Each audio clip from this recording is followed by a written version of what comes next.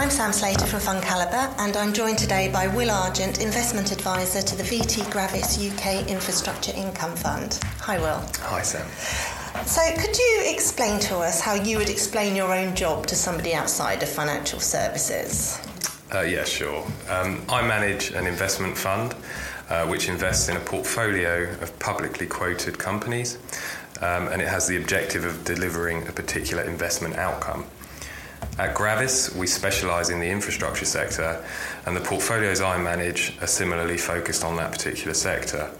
My day-to-day role involves company analysis, stock selection, constructing the portfolio, as well as ensuring ongoing communication with investors. Mm-hmm. And what type of infrastructure does the fund actually invest in?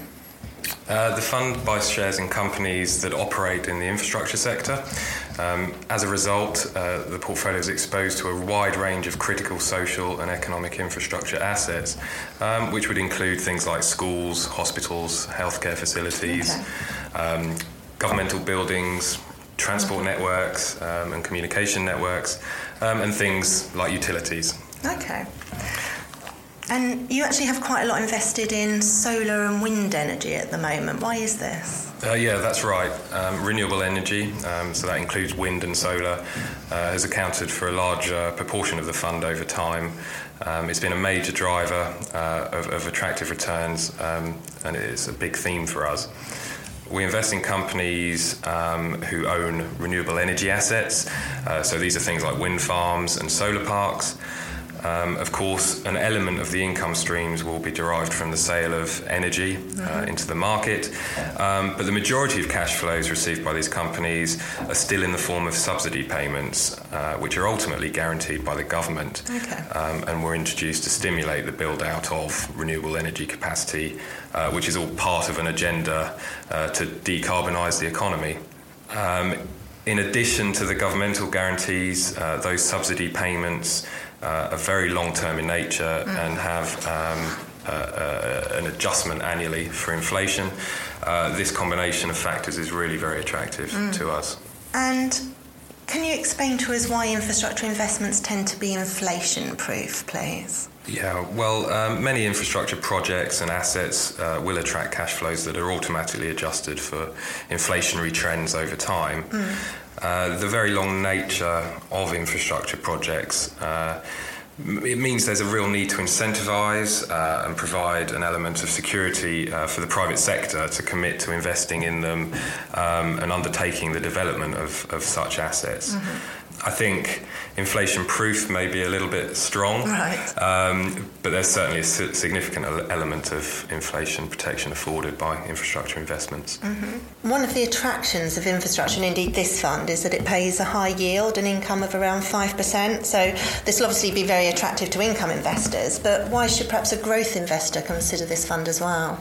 You're right. The strategy is focused on generating income for investors of around 5%, but it's also focused on preserving capital in real terms, which means growing capital at a rate that offsets inflation.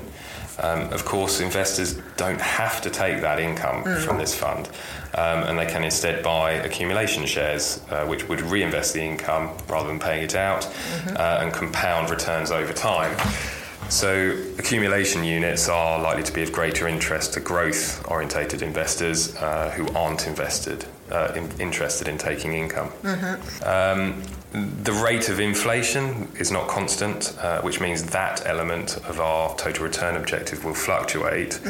But it's reasonable to assume over time that our total return target will be around 8% per annum.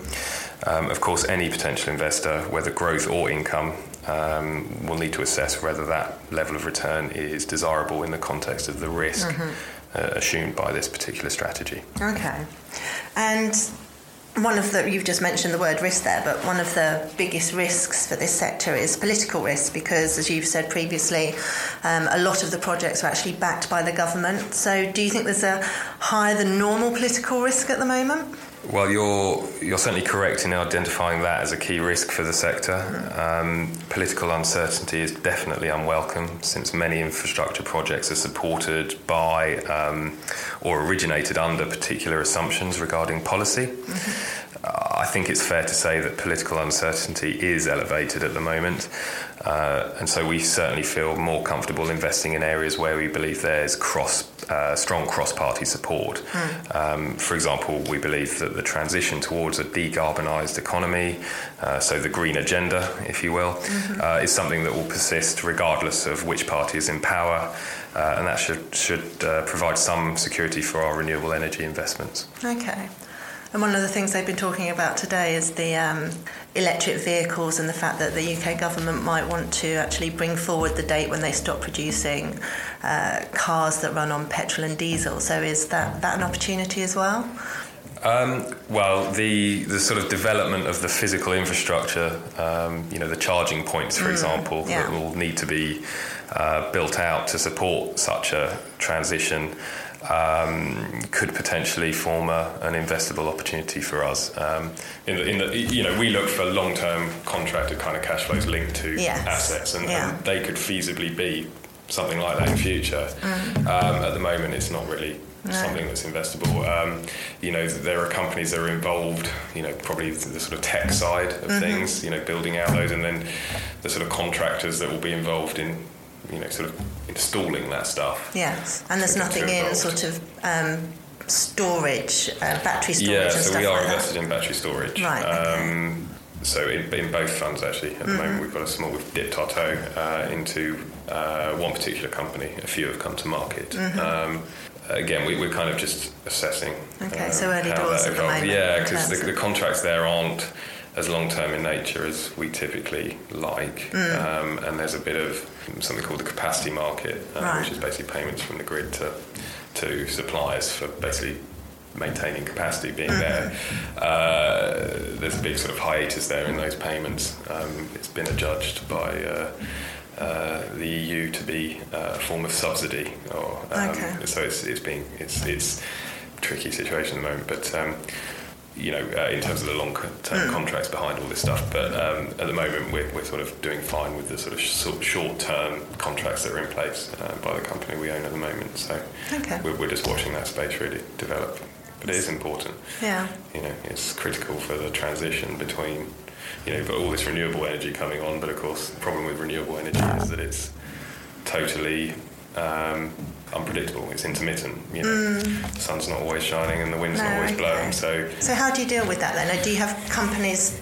I suppose there was another fund manager I was talking to who was talking about Florida and the Sunshine State, and actually there's some great solar things over there. Obviously, this is a UK fund, so in terms of solar, how do you manage that unpredictability of it? So in terms of, from an investment point of view, actually irradiation for solar and even wind speed, and you can model them over long periods, and the variation of sort of generation is not massive. Okay. But in the context of day-to-day lives, so in the UK, the electricity market is essentially, pricing is determined in half an hour periods. Okay.